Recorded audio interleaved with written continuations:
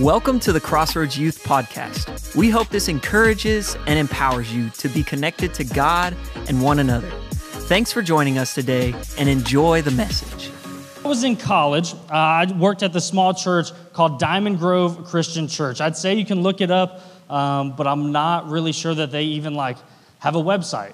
It was a small country church on the outskirts of Joplin, Missouri. And I served there for almost all 4 years of my college experience. And I got to tell you, I worked with elementary all the way through high school. Most of the time, the groups I was teaching weren't any larger than my Connect group. But it was great. I loved that church, and I loved the experiences that I got to be a part of there. I learned a lot from that little church.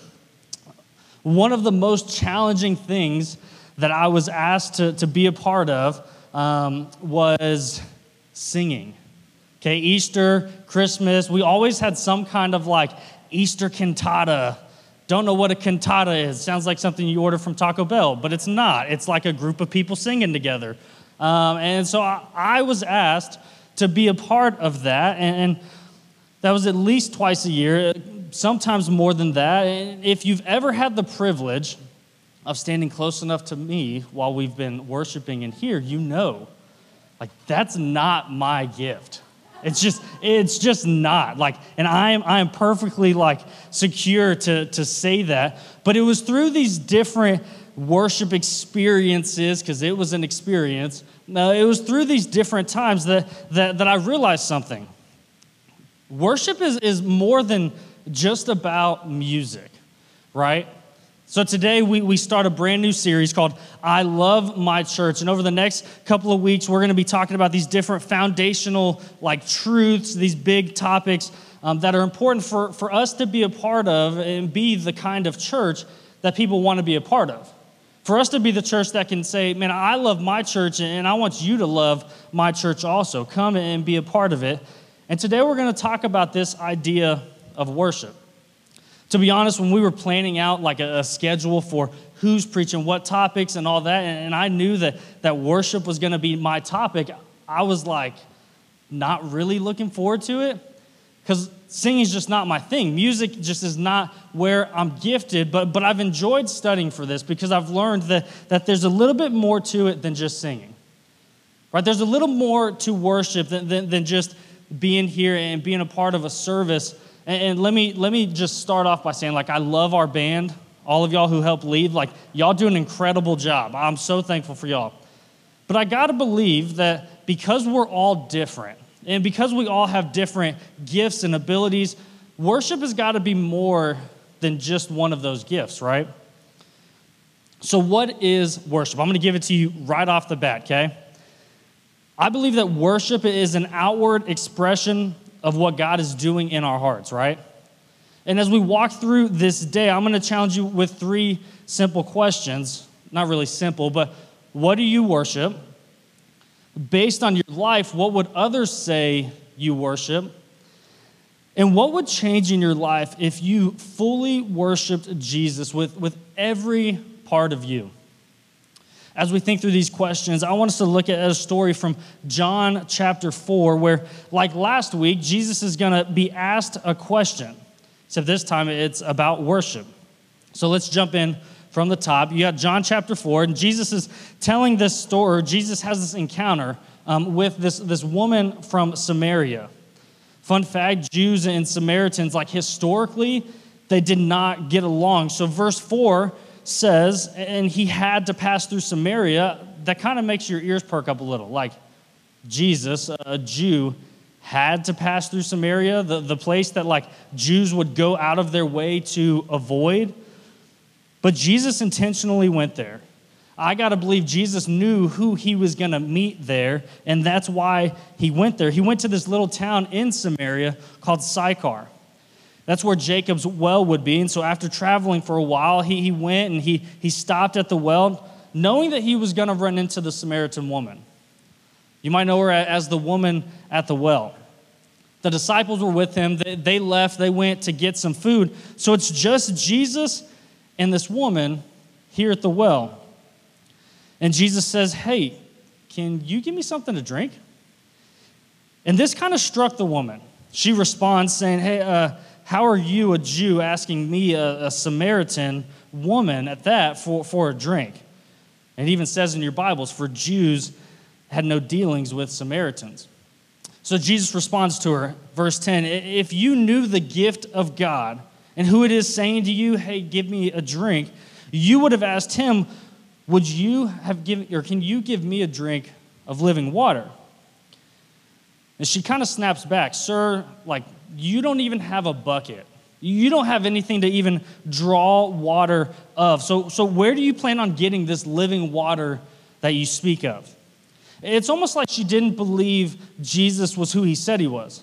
It's almost like he didn't know what he was talking about. Like she had this mindset of man, you don't know who you're talking to. You don't know what you're talking about.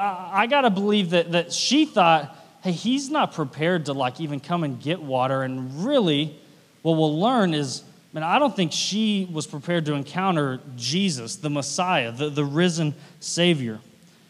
Have you ever come to Jesus with that same kind of mindset? Hey, Jesus, you don't know what I've done. Like those stories are really cool, but man, you don't know me. You don't know my past. You don't know the stuff that I'm dealing with. You don't know what's going on in my life. It's one thing for us to come to church and be here and know that we're going to hear about Jesus. I can tell you, every week that you show up here, you're going to hear about Jesus. It's another thing to come to church with your hearts ready to encounter Jesus. Going, hey, Jesus, what do you have for me today? Look what Jesus says to her. He says, everyone who drinks of this water, this well, will be thirsty again. But whoever drinks of the water that I will give them will never be thirsty again. You see, the water that I will give him will become in him a spring of water welling up to eternal life. And after her response, her response was, all right, I'll try it. Give me some of that water that you have to offer. Almost like, I'll play along with you, guy. Let's see it. I can still kind of feel her apprehensiveness, right? Like she knows something is different about this guy. But she's not willing to fully commit, fully trust him in what he's got to offer. Jesus is offering something that she's never experienced. So how does she know that she can trust him? Well, then Jesus goes on to tell her a little bit about her life, right? He kind of plays coy here. Hey, why don't you bring your husband? And she goes, sir, I don't have a husband. And he goes, you're right. I actually know that about you. You've had 5 husbands, and now you're living with a guy. I guess he's your boyfriend. And you got to think back to that question. Who would you say, or who was she worshiping? Who do you think others said that she worshiped at that point? Do you think she had any clue what her life might look like if she actually gave it over to Jesus? She actually lived a life that honored him. Right? We hear here that she's got an embarrassing past. She has 5 failed marriages. She's kind of given up on marriage, living with this guy, number 6. And you think you've got a past. You think you've messed up. You've made too many mistakes. Not like her. Jesus tells her what he knows about her, and her response is, well, I perceive that you're a prophet. I don't know if she's being sarcastic, hey, thanks, Captain Obvious. I don't know if she's just hey, thanks for pointing that out again. But she goes, yeah, seems like you're a prophet. And, since you're so smart, I've got a question for you that's kind of been up for debate here. Maybe this was I'm going to change the subject since you're bringing up my past, and let's talk about this instead.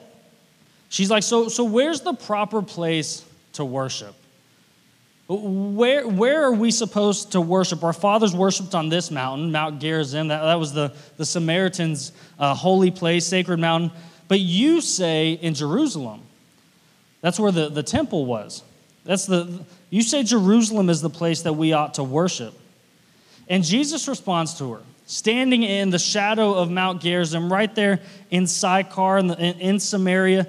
Jesus said, well, the hour is coming when neither on this mountain nor in Jerusalem will you worship the Father. You see, you worship what you do not know, but we worship what we know. For salvation is from the Jews. But the hour is coming, and now here, when true worshipers will worship the Father in spirit and truth. For the Father is seeking such people to worship him. God is spirit, and those who worship him must worship in spirit and in truth. You see, her question was focused on where, and Jesus' response was, well, this is how.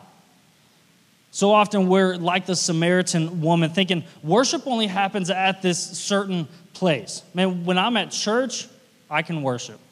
When I'm at camp, then I can really worship. Like, I'm going to give it my all. But worship is so much more than that. I believe that when we put limitations on our worship, we put limitations on our relationship with God.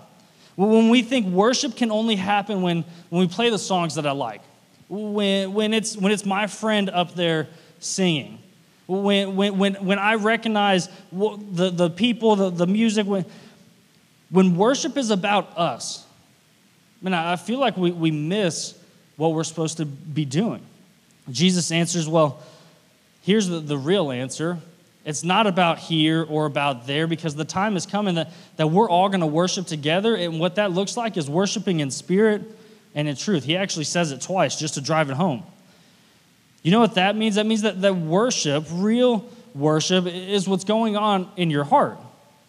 Like, singing is definitely a way that we worship, and I enjoy it even though I'm not good at it. But worship is so much more than just singing. Worship is living out in spirit and in truth what God is doing in your life. You see, in the Gospel of John, he talks about spirit and truth when he talks about the Trinity, right? The Trinity being the Father, the Son, the Holy Spirit. You have Jesus identified as the embodiment of truth. You have the Holy Spirit described as the Spirit of truth. And so our worship honors the Father. It's experienced through Jesus and his sacrifice on the cross for us. And it's led by the indwelling of the Holy Spirit inside of us. Like worship is this full picture of God's work in our life. But we can't just limit God to worship from one way, right? Worship has got to be a fullness of who we are. You know, it said that we're made up of three different parts, right? We have the body, we have our soul, we have our spirit. The body is this like external shell, right, that everything kind of happens inside of. The soul is our emotions, our thoughts, our passions. We kind of talked about this last week. The spirit is all of that together. It says the soul is driven by the spirit. It's through our spirit that we can truly connect with God, right? That's the Holy Spirit. And so true worship is this spiritual mindset, or this spiritual being. That's not the right term. It's a spiritual, like, living out physically what's going on in your spirit. Let's say it that way. So what's happening in your spirit is lived out in your life, in your actions. You see, if we only live out worship with our physical bodies, like, that's easy, right? I can stand, I can sing, I can raise my hands, I can kneel. But if that doesn't penetrate inside of us, is that real worship? Or on the flip side, you have people that worship more like emotionally. Man, I can sing, I can pray internally, like I can feel it, but it's not always lived out with your body. You have people that are really smart and they worship God with the way that they study, right? You can worship God in different ways, but fully worshiping God is all of that together, body, soul, and spirit. It's this spiritual act of living out what God is doing inside of you. See, our words and our songs are only meaningful when our lives are sacrificial, when they back up what we're saying. Worship is living the life that brings God glory. If you want, turn over to Romans chapter 12, or you probably know this verse already. Starting in verse 1, Paul says, I appeal to you, brothers, by the mercies of God, to present your bodies as living sacrifices, holy and acceptable to God, which is your spiritual worship. Right? Paul gives us this charge: live a sacrificial life that is holy, that is acceptable to God, because that is your worship. You know, when I was at Diamond Grove, worship wasn't the songs that I sang. Like, it was probably the opposite of that. No, worship was the willingness to get up on stage and say, God, man, however you want to use me. If that's through singing, if that's through preaching, if that's through something else, I am here to be your vessel. I want to worship you in whatever that looks like. So let's jump back to John 4. You have the Samaritan woman, right? This woman that has had 5 husbands, that's living with the 6th guy. Who or what would you say she's worshiping? I'm not sure, but my guess is not Jesus. Who would others say that she's worshiping? Maybe it's the God of marriage. Maybe it's this idea of just feeling loved. Maybe it was more important for her to be married than it was to like be in the right marriage. Maybe for her, it was just this idea of, man, I need a sense of belonging that I don't feel like I can have from anything else. So I'm going to look to all of these other people and see if I can get that. But what would change in her life if she really lived a life worshiping Jesus? We're about to find out. You see, you remember this woman, right? She was the one that went back to the same water source every day at a different time than all the rest of the ladies because her life was full of shame. But this day, everything would change. Because she encountered Jesus, now she's got access to the living water. Verse 28 says that she left her water jar and she went away into town and told the people, hey, I've met the Christ. I've met the Messiah. He told me everything I did. It's kind of crazy, right? Anybody want to just go around and be like, hey, everybody, Jesus knows all of my sins. Jesus knows everything I did. We usually try to like hide those things, right? For her, when she encountered Jesus, what was used to be her source of shame is now the reason that she's going and telling people about him. What was once what labeled her as, man, you don't want nothing to deal with her. Now she's going to tell people, hey, let me tell you about the Messiah. I've met him. You know how I know he is who he says he is? Because he knows everything about me. And that gives me hope. That tells me that no matter what you've done, that no matter how bad our past might be, man, God's not done with us.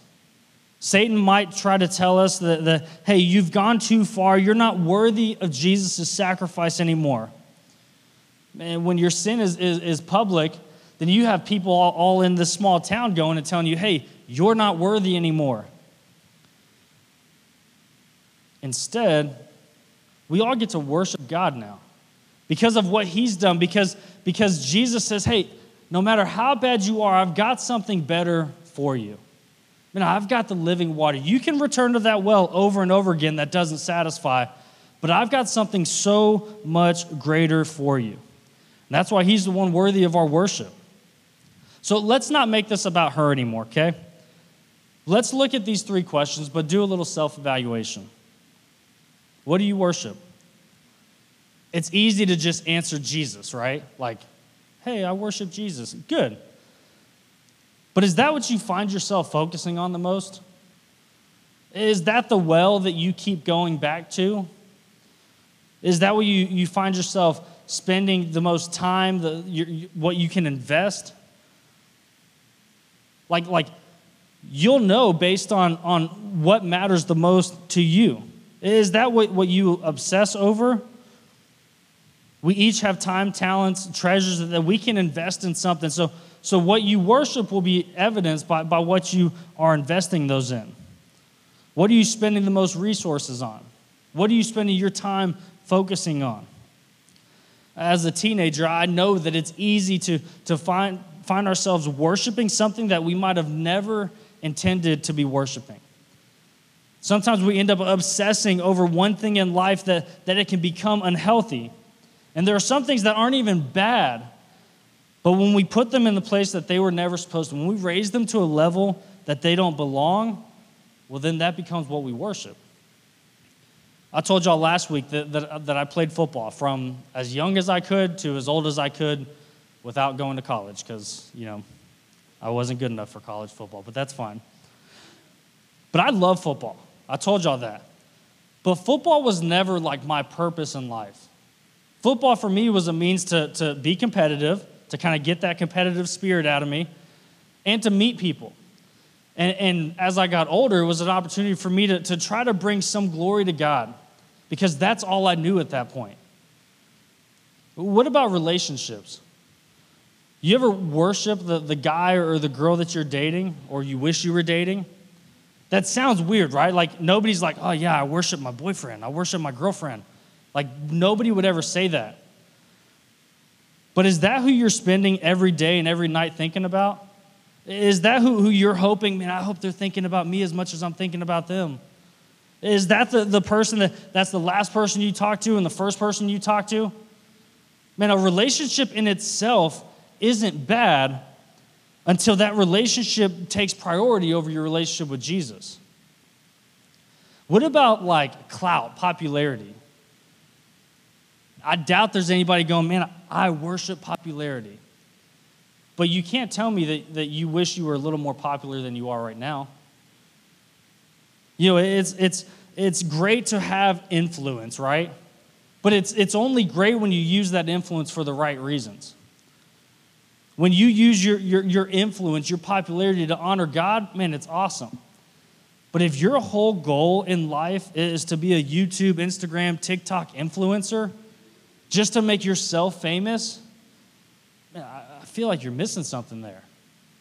I feel like there's something that's not adding up.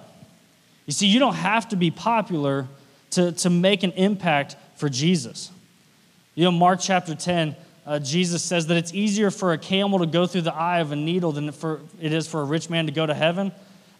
I think that a modern translation might be like, it's easier for a camel to go through an eye of a needle than an influencer to make it to heaven. And it's not bad to be an influencer. Don't get me wrong. It's not impossible. I believe Jesus can redeem and restore anybody. But if your whole purpose in life is about you, man, I want people to worship me. I want people to think so highly of me. Man, it's going to be really difficult to have your eyes set on Jesus. So what's it for you? What do you worship? Maybe it's one of these. Maybe it's something completely different. But if you haven't already, man, I challenge you to ask God to reveal that to you. To say, hey, God, what is it that's taking my eyes off of you? And I promise you, I've got faith that he would reveal that to you. All right, second question. What do others say you worship? Maybe for some of you, that's who do others say you worship? This one might be a little harder for you to see on your own, so I challenge you, have an honest moment, a vulnerable moment with 3 of your closest friends. Friends that'll shoot you straight, friends that won't just tell you, hey, no, you're perfect. Everything is great. You're awesome. You're the most godly person I know. No, have a conversation with people that'll tell you like it is. And go, hey, based on my life, based on the way that I live, what do you think I worship? And you might hear some things you don't like. But if they're real friends, it's worth listening to. It's worth giving some weight to what they have to say. You know, Satan is called the deceiver for a reason. I know that one of his tactics is to convince us that everything we're doing is just fine, that we don't need to change anything. Because I believe if we're not growing, then we're dying. And so if we're not getting closer to Jesus, we're just kind of staying where we're at. I don't think we're doing everything right. But Satan will tell you, hey, it's fine. You're good. You don't have to ask anybody about that. Just do things like you've been doing. You're great. And he wants you to live this life worshiping something that you may have never intended to worship in the first place, knowing that he's driving that wedge between you and Jesus. That's why we need real, honest, close friends to help us see the things that we're blinded to. I once had a friend, one of my closest friends, tell me that if I was going to continue down a path with a certain girl, that he was going to have nothing to do with our future together. I was like, all right, guess we're going to do this without you. Then, like, pretty quickly after that, I was like, all right, I'm not doing this with her, so we're still friends. But I needed that. I was blind to what was going on in my life, not seeing that God and everybody else was saying, hey, this isn't good for you. And I needed somebody close enough to me to have an honest conversation and go, hey, let's think about that. And if that's really the way that you're choosing to go, man, I can't be a part of that with you. So ask a close, trusted friend. Somebody that you trust enough to go, no matter what they're going to say to me, I'll listen. I'll give it some weight. Because a real friend's going to shoot you straight, going to be honest, and that's what you and I need. Third question, what would change in your life if you fully worshiped Jesus with every part of you? You may not know that answer right now. In fact, you probably don't know what that would look like. And that's okay. Like, there's no way that the Samaritan woman knew that her encounter with Jesus would lead to her bringing people back to Jesus. Like people probably looked at her and thought, you're going to tell me about the Messiah? You think that's who you encountered? I'm not going to trust you. I know your story. I know your past. But that's not what happened. You see, God used her shame and brought about his victory. God used what she was most embarrassed about and shifted it and used it to bring other people to Jesus. So what could God do with your life?